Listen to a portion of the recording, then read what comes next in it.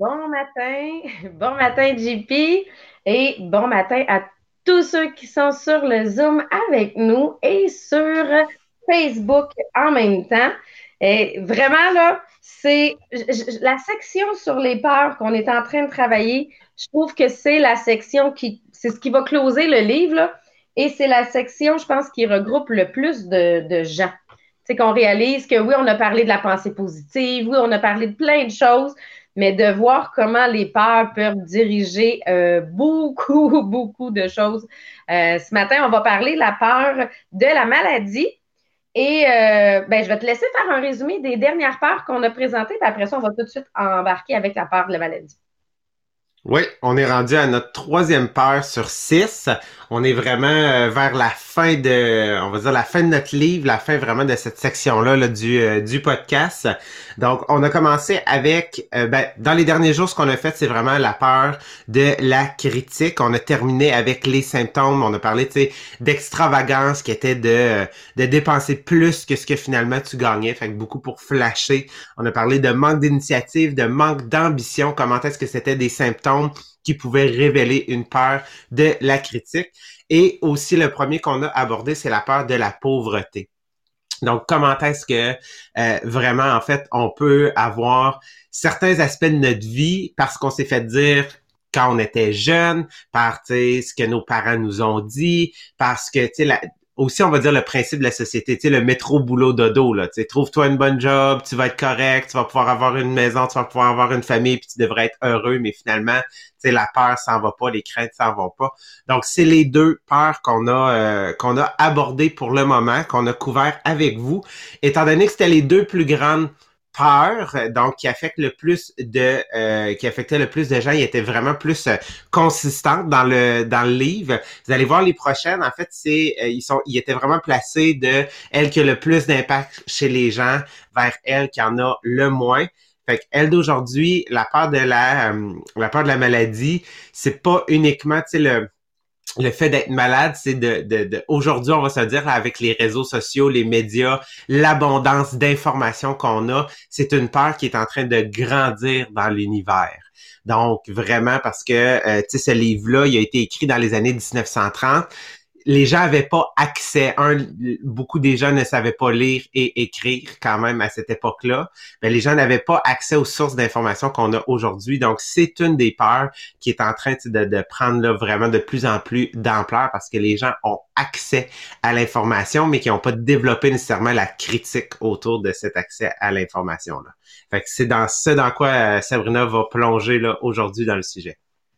Et je trouve que avec l'année qu'on vient de passer avec la COVID, c'est quelque chose qui est venu amplifier, là, je pense, vraiment dans la dernière année. Et là, je veux prendre le temps pour remercier pour tous les partages sur Bobbin présentement. Là. Merci, vous êtes plusieurs à avoir partagé. Rappelez-vous, hein, quand vous le partagez, même vous pouvez venir le partager par Messenger. Tu sais, des fois, ça peut être, tu dis, ben, je le sais que j'ai quelqu'un dans mon entourage que la peur de la maladie vient vraiment le ou la toucher. Ben, partagez peut-être ce podcast-là ce matin parce que oui, c'est sûr, on va toujours apporter des solutions, des trucs qu'on va chercher autour de ça. Et pour ça, je voulais vous remercier. Là, j'ai vu que ça a comme tout popé d'un coup. Partagez, partagez, partagez d'un seul coup. Donc, un gros merci pour vous. Et oui, la peur de la maladie. Puis moi, je pensais que quand j'ai lu le chapitre, je me suis dit, ah, moi, la peur de la maladie, tu sais, j'ai pas, c'est pas quelque chose qui m'affecte réellement pour réaliser, puis il explique, tout le monde a une peur par rapport à ça. Et moi, ma première assurance que j'ai prise dans ma vie, c'est une assurance maladie grave, puis j'avais 21 ans. Fait que là, je me suis dit, ben finalement, peut-être que ma peur de la maladie est plus grande que je pensais. Ben, c'est tout simplement parce que ce qu'il vient d'expliquer, c'est que les gens ont peur, oui, d'être malades, ont peur de se sentir pas bien, mais ont peur de, ouais, mais si je tombe malade, qu'est-ce qui va arriver à ma famille? Si je tombe malade, financièrement, qu'est-ce qui va se passer? Fait que cette peur-là vient quand même diriger une certaine partie. Et ben, le problème qui vient avec ça, le problème n'est pas nécessairement que j'ai pris une assurance vie à 21 ans, mais le problème est qu'il y en a qui vont profiter de ces situations-là, qui vont profiter des peurs pour venir l'amplifier. On a sur Netflix, vous irez voir le documentaire L'industrie du bien-être, potion ou poison. Et ils viennent présenter plein de solutions qui sont présentées, qui parfois peuvent rendre les gens malades, qui parfois peuvent aider les gens, mais que c'est vraiment une industrie autour de la maladie. Et il y en a qui vont l'utiliser vraiment avec cette peur-là, vont travailler avec la peur de la maladie. Et il y en a d'autres qui vont tout simplement, puis là, vous allez tous avoir le même exemple, le fameux Purel en début COVID, qui s'est vendu à des prix de fou, mais qui était tout simplement lié à la peur où là, les gens étaient prêts à payer un 30 pour un pot de Purel parce qu'ils avaient peur d'en manquer, parce que la maladie faisait que, tu sais, fait qu'il y en a qui vont utiliser cette peur-là pour, oui, faire de l'argent, puis avec les solutions qui viennent autour pour se protéger, et il y en a qui vont l'utiliser autour de la maladie. Puis je trouve que c'est ça. Cette année, tu sais, le livre est écrit dans les années 30, là, où il y a eu la Grande Dépression à ce moment-là, où il y a eu les grandes grippes, mais ça reste que c'était tellement d'actualité cette année que c'est ça. Et là, je vois Ricky, et c'est exactement ce qu'il présente dans le livre. Pour vrai, j'ai la peur, c'est que si j'ai peur de la maladie, je me l'attire. Et c'est exactement ça qu'ils viennent présenter. Et ça fait un gros lien avec le jeu de la vie, avec le livre Le Secret. Tout ce à quoi je focus va grandir. Tout ce à quoi je focus va l'attirer à moi. Et ce qu'ils viennent présenter, c'est que la majorité des gens qui amplifient cette peur-là, ben, viennent amplifier leurs symptômes. C'est vraiment le pouvoir de la pensée qu'on a là-dedans. Et plus je crains quelque chose, ben là, je mets mon corps dans un univers de peur. Puis là, on en a parlé, là. Tu sais, quand on parlait d'autosuggestion, là, que mon subconscient, il ne fait pas la différence. Donc là, je viens dire, j'ai peur d'être malade, j'ai peur d'être malade, j'ai peur d'être malade, j'ai peur d'être malade. Et mon cerveau, mon subconscient vient juste retenir le mot malade. Donc, il va me donner ce que j'ai demandé, là. Fait que c'est vraiment ce qu'ils viennent présenter. Donc, ça vient amplifier. Bien sûr, là, on va avoir des solutions pour aider à se détacher de ça, mais c'est clair que présentement, Internet vient amplifier ça. Là, tu as un symptôme, tu as une affaire qui ne va pas bien. Et là, tu t'en vas sur Google Docteur. Hein? Tu t'en vas sur Google, puis là, tu écris symptômes de. Et là, c'est automatique. Tu as un cancer, tu vas mourir dans une semaine, vous comprenez? Tu vas trouver vraiment pire que ce que tu as réellement. Puis, même quand mes enfants étaient bébés, là, tu connais pas tout avec un bébé. Là. Fait que là, il y a un nouveau bouton dans le palais. Là, il faut que tu ailles le chercher sur Internet de c'est quoi ce type de bouton-là pour essayer de voir qu'est-ce que je fais parce que tu ne veux pas aller voir le médecin à chaque fois. Puis à chaque fois, ton enfant était sur le point de mourir là, quand tu vas checker quelque chose de même. Fait une des choses qu'ils disent, c'est de ne. Ah, c'est ça, Google n'est pas médecin. Merci. Mais c'est le premier réflexe que maintenant, on va chercher les informations sur Google, malheureusement. Le pire, puis là, je vois Joanie, Google Facebook. Là, tu poses sur ton Facebook, ma fille, elle a ça, et là, tu as comme 392 commentaires. Et c'est vraiment, c'est vraiment, puis on le voit présentement, et ça, c'est une façon d'amplifier. Amplifier vraiment la peur de la maladie. Donc, il faut vraiment regarder, et dans les statistiques, exactement, il y a le 811 hein, qui sert aussi à ça d'ailleurs, mais souvent 811 va finir par te dire va consulter. T'sais, en résumé, là, ils vont te résumer ça par va consulter, mais oui, effectivement, ce qu'ils te répondent, c'est va voir la personne qui va être capable de donner des vraies réponses. Et ben, j'avoue que présentement, on utilise beaucoup le 811 parce que tu n'as pas envie d'aller voir ton médecin dans les conditions actuelles. Donc, tu vas aller au moins avoir la réponse d'une infirmière. Et là, pendant la pandémie, statistiquement, il a été prouvé qu'une personne sur trois présentement a peur de mourir de la COVID, peu importe les catégories d'âge. Fait que même chez les plus jeunes présentement, il y a cette peur-là, même si on sait que statistiquement, pour ceux qui l'attrapent dans l'âge de 20 ans, 30 ans, et les statistiques, c'est pas 1 sur 3 qui décède, mais la peur, elle est à ce niveau-là. Fait que c'est quelque chose qu'il faut vraiment voir comment je peux changer ça.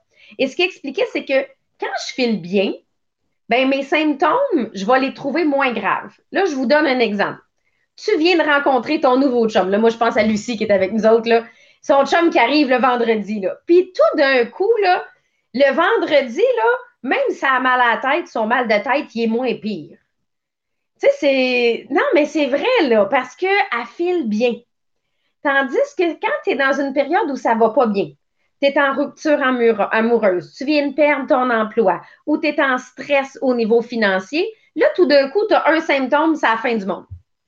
Parce que mon cerveau va gonfler ça comme une balloune. Donc, soit qu'il va venir le gonfler ou qu'il va venir le dégonfler. Mais là, ça nous montre vraiment l'importance de notre cerveau sur la maladie. Est-ce que ça va faire que je ne serai pas malade? Pas nécessairement. Mais comment je vais agir par rapport à la maladie, ça, c'est autre chose. Puis, JP, j'aimerais ça que tu témoignes parce que tu disais qu'avec les programmes de conditionnement, tu as réalisé que comme tu es dans ta pensée positive les matins, tu as été moins malade. Oui, moi c'est je pense que je peux dire depuis les 3 dernières années.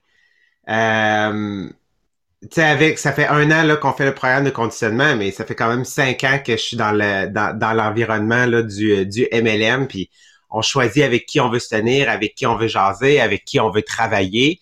Et vraiment, moi je crois que dans les 3 dernières années, si j'ai pogné une fois le rhume, je dirais pas, non, c'est la grippe. Non, la grippe c'est non, la grippe, c'est rough. Le rhume, c'est le petit rhume. OK, c'est bon, good. Fait Exactement. que j'ai pogné une fois le rhume.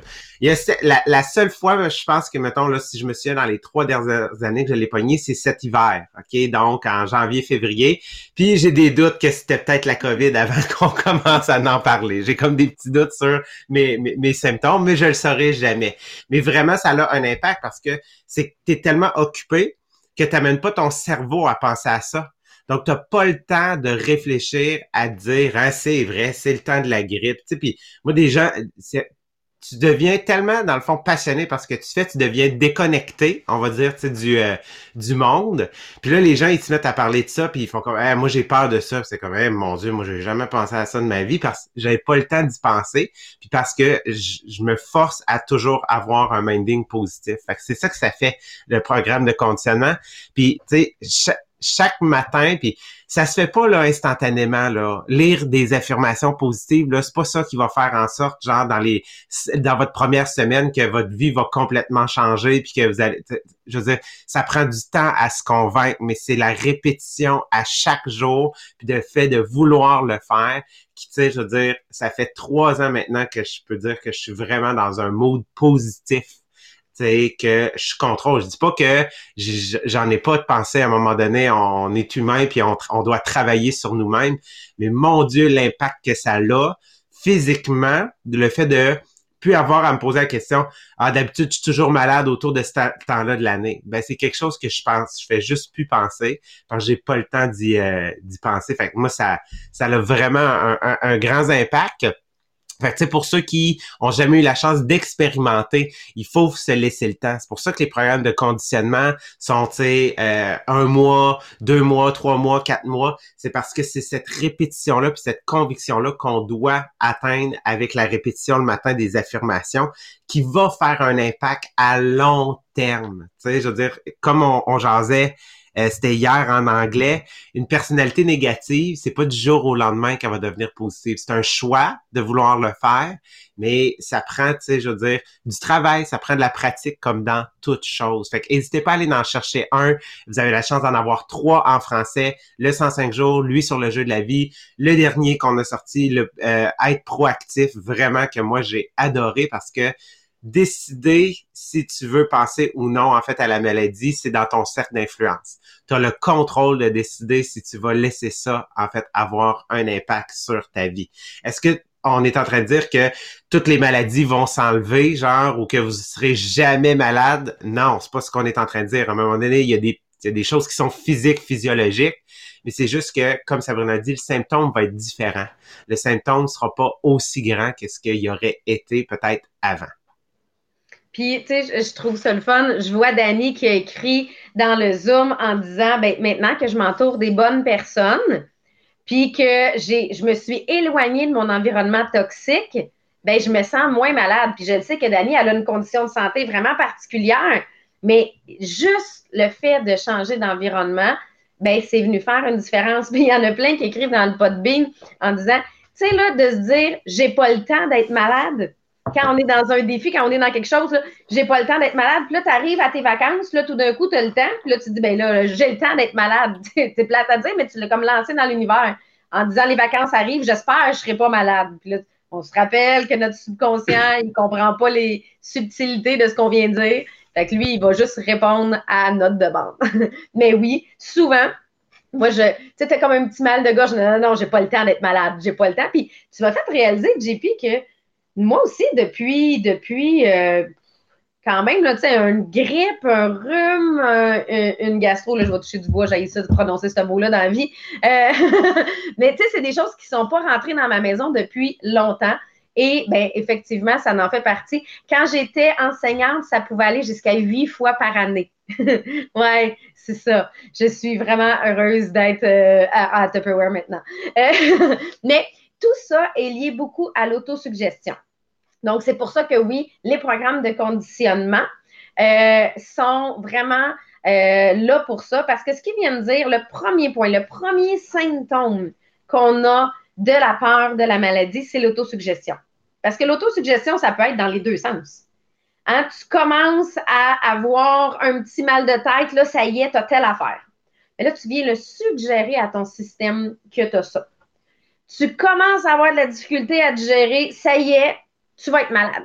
Donc, c'est tout simplement de voir que l'autosuggestion, il faut que je la fasse du côté positif. Puis c'est là que j'aime Dani qui a dit s'entourer des bonnes personnes parce que des fois, c'est difficile de dire si mon entourage est négatif par rapport à la maladie, ben ça reste que je m'entoure de la maladie, si on peut le dire comme ça.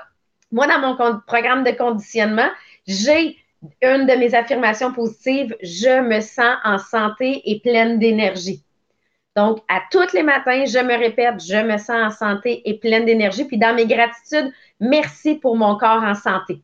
Hein, c'est vraiment ça que je viens me répéter pour être sûr que je me garde dans ce positif-là. Et le jeu de la vie, pour ceux qui font le programme de conditionnement avec le jeu de la vie, je pense qu'il y a 3 chapitres qui sont vraiment sur à quel point je peux m'attirer ou m'éloigner de la maladie selon ma façon de penser. Donc, c'est vraiment...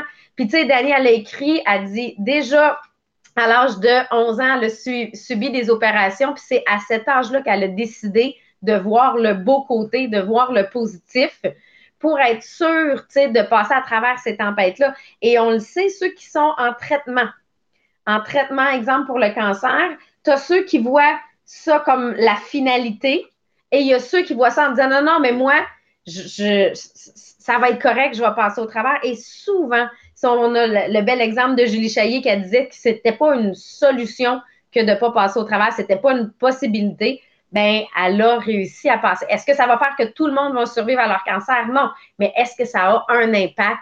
Oui, bien sûr. Moi, j'ai eu des gens dans ma famille qui, au contraire, ont juste démissionné le jour où ils ont appris qu'il y avait un cancer. Donc, ils ont démissionné en disant, OK, c'est correct, là, je ne peux pas rien faire, je vais en mourir. Ben, c'est clair que si tu pars comme ça, les chances que ça arrive sont beaucoup plus grandes. Donc, ça, c'est pour ce qui est de l'autosuggestion. Donc, c'est le fun parce que ça nous amène une solution. C'est juste qu'il faut que je change ma pensée négative vers une pensée positive, puis ça, on a des outils pour le faire. L'autre chose, l'autre symptôme, que là, on y va à un niveau supérieur, qui est hypochondriaque. Hypochondriaque, c'est juste parce que là, on parle, quand on est rendu au niveau de hypochondriaque, là, on est rendu à un stade où c'est classifié à titre de maladie mentale. Ce que ça veut dire, c'est que tu as besoin d'outils supérieurs. Tu as besoin d'un aide extérieure pour t'aider à passer au travers. Parce que là, ça amène une anxiété plus grande. Puis je voyais tantôt sur Podbean, il y en a qui parlaient, oui, d'anxiété. Donc là, ça vient développer une anxiété plus grande et souvent, on va avoir besoin d'une aide extérieure pour ça. Parce que là, ce que ça va amener, c'est les visites plus fréquentes à l'hôpital pour essayer de trouver qu'est-ce qu'on a, quand dans les faits, il n'y a pas nécessairement quelque chose. Et ça va faire que le focus va être beaucoup plus grand.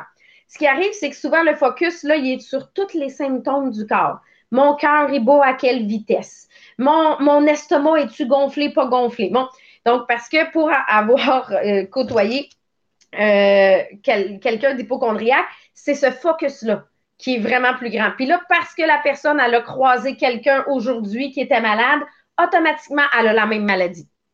Tu sais, moi, j'ai vu des mains coupées, fendillées au sang à force de les laver puis de mettre du purel. Puis là, d'expliquer qu'à un moment donné, il y a comme une limite à ça, là. Tu sais, de se rendre malade en mettre. Donc, ça, c'est là qu'on a besoin d'un aide extérieur, de dire, ben oui, OK, c'est la peur de la maladie, mais il y a quelque chose de plus que ça à travailler. Beaucoup à travailler au niveau de l'estime de soi, beaucoup à travailler au niveau de la confiance en soi et de la pensée positive. Et une des choses qui parlait, c'était de venir mettre le focus ailleurs que sur le corps.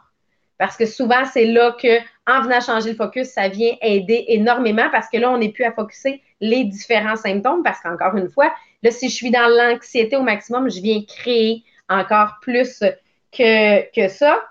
Et, puis effectivement, puis c'est là que des fois, les gens n'osent pas nécessairement aller consulter. De dire, mais non, mais ça va passer ou ça va. Non, non, non.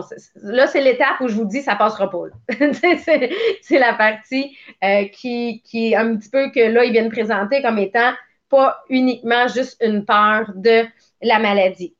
Un autre symptôme, puis on va terminer par celui-là, c'est l'exercice. Oui, faut manger santé, faut faire de l'exercice, mais il y a une chose qui est des fois extrême, c'est celui ou celle qui s'entraîne beaucoup trop, mais que c'est juste pour être en santé, mais que rendu là, ils viennent scraper leur corps parce que c'est juste beaucoup trop. On en voit là, de ça. Ben, ça fait partie de cette peur-là. La peur trop, c'est comme pas assez. Là, hein? C'est exactement ça. Et je vous le dis, là, moi, le jour où je me dis, OK, là, il faut que je me remette en shape, mon problème, c'est que si ça n'a pas rentré dans mon horaire, à minuit le soir, je vais être en train de m'entraîner dans mon salon. Tu sais, moi, j'ai un cerveau comme celui-là, qu'il faut juste que je me dise, je vais faire un peu d'exercice aujourd'hui. Fait que comme ça, je vais juste y aller de façon plus stable, plus équilibrée. Mais si je décide de me mettre en shape, là, on a un problème. Là, mon cerveau répond pas bien à cette demande-là. Donc, c'est là que, ben, dans mon cas, oui, j'ai découvert que c'était tout simplement de viser un équilibre. Donc, est-ce que j'ai bougé aujourd'hui? Oui, parfait. Est-ce que j'ai bien mangé aujourd'hui? Oui, parfait. Mais je ne veux pas viser 1 heure, 2 heures d'entraînement. Puis là, Maria, je sais, tantôt, était sur le Facebook, elle va rire de moi. Le jour où j'ai réellement décidé de m'entraîner, je me suis ouvert les jambes complètement et probablement failé le tibia, mais j'ai jamais voulu aller consulter à l'hôpital pour vérifier. Sauf que j'ai été 1 mois à avoir de la misère à marcher. On m'a fait comprendre que j'avais peut-être frappé plus fort que je pensais. Mais ça, c'est quand moi, je décide que je vais être en top shape. Donc, c'est de tout simplement se connaître et amener un équilibre. Il y en a qui, à l'inverse, vont tout simplement fuir l'exercice. Mais le principe qui est là, c'est quelles sont les actions que je fais pour être en santé? Donc, est-ce que je mange bien? Est-ce que je bouge? Est-ce que j'ai des affirmations positives pour me garder dans une bonne vibration? Si oui, on ne va pas au-delà de ça. On va présenter la semaine prochaine d'autres symptômes, les 3 derniers symptômes. Donc, vraiment, cette part-là, c'est une part qui a été, oui, amplifiée, je vous dirais, dans la dernière année, je pense, hein, avec la COVID. Tu sais, moi, je me souviens, la première fois que j'étais allée faire une épicerie, quand on a été confinés, j'osais plus toucher à mon panier d'épicerie. Je savais comme pas quoi faire. Tu sais, je me disais, qu'est-ce que je fais, là? Tu sais, ça, c'est arrivé avec la COVID. Tu sais, ça, c'est la partie qui est apparue que on n'a jamais pensé à ça avant. Moi, je faisais juste demander à mes bébés de ne pas licher le panier d'épicerie parce que leur premier réflexe, c'est d'aller licher la barre du panier d'épicerie. Là. Mais au-delà de ça, j'avais jamais pensé à quoi que ce soit par rapport à quand je m'en vais faire mon épicerie. Là, notre réalité, elle a changé. Hein? Je pense que ça, on l'a compris. Mais je pense qu'on va tranquillement réussir à adapter avec la pensée positive, avec tout ça. Et là, JP, je voulais juste voir, est-ce que tu as, j'ai pas réussi à suivre toutes les conversations sur Podbean, mais il y en a eu beaucoup. Mais je vois, entre autres, là, sur Facebook que Sandra a dit le cerveau n'enregistre pas le ne pas. Et c'est souvent ça le problème. Hein? C'est souvent le ne porte pas de manteau rouge. Puis là, à quoi vous avez pensé? Le manteau rouge. OK, JP, vas-y. Parce que, genre, au moment où est-ce que tu me poses la question, genre, mon pas de bille m'a buggé. Fait que là, je suis comme, non!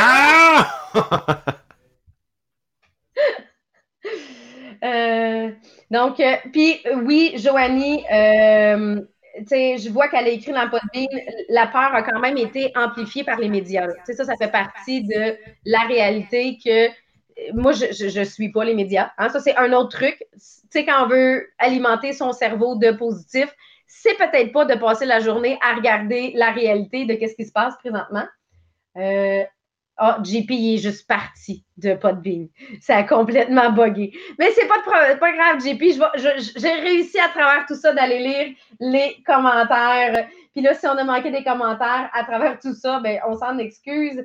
Mais oui, effectivement, une des choses pour se tenir dans le positif, s'entourer d'un environnement positif et exactement ben, s'en tenir au minimum de ce que j'ai besoin de connaître pour information. Là.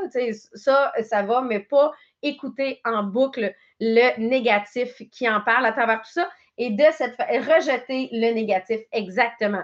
Donc, on va s'entourer de positifs et ben, de cette façon-là, ben, c'est nous qui vont bénéficier parce qu'on va se sentir plus en santé. Donc, demain, là, on commence un nouveau livre avec Maria et Marie-Pierre qui est Réveiller le géant en soi avec Tony Robbins. Ça, c'est un livre que vous nous avez proposé, que chacun d'entre nous, on n'avait pas lu. Mais ce qu'on n'a pas réalisé, regardez l'épaisseur du livre qu'on a. Et lui, on va le faire à une journée par semaine. Fait que je pense qu'on en a pour l'année avec vous. Mais c'est ça, ça a été une suggestion. On aime beaucoup Tony Robbins, donc j'ai vraiment hâte de le commencer avec vous dès demain matin. Donc, je vous souhaite une super belle journée. Puis, ben, d'ici là, restez positif. Hein? On entretient notre cerveau dans le positif. Bye!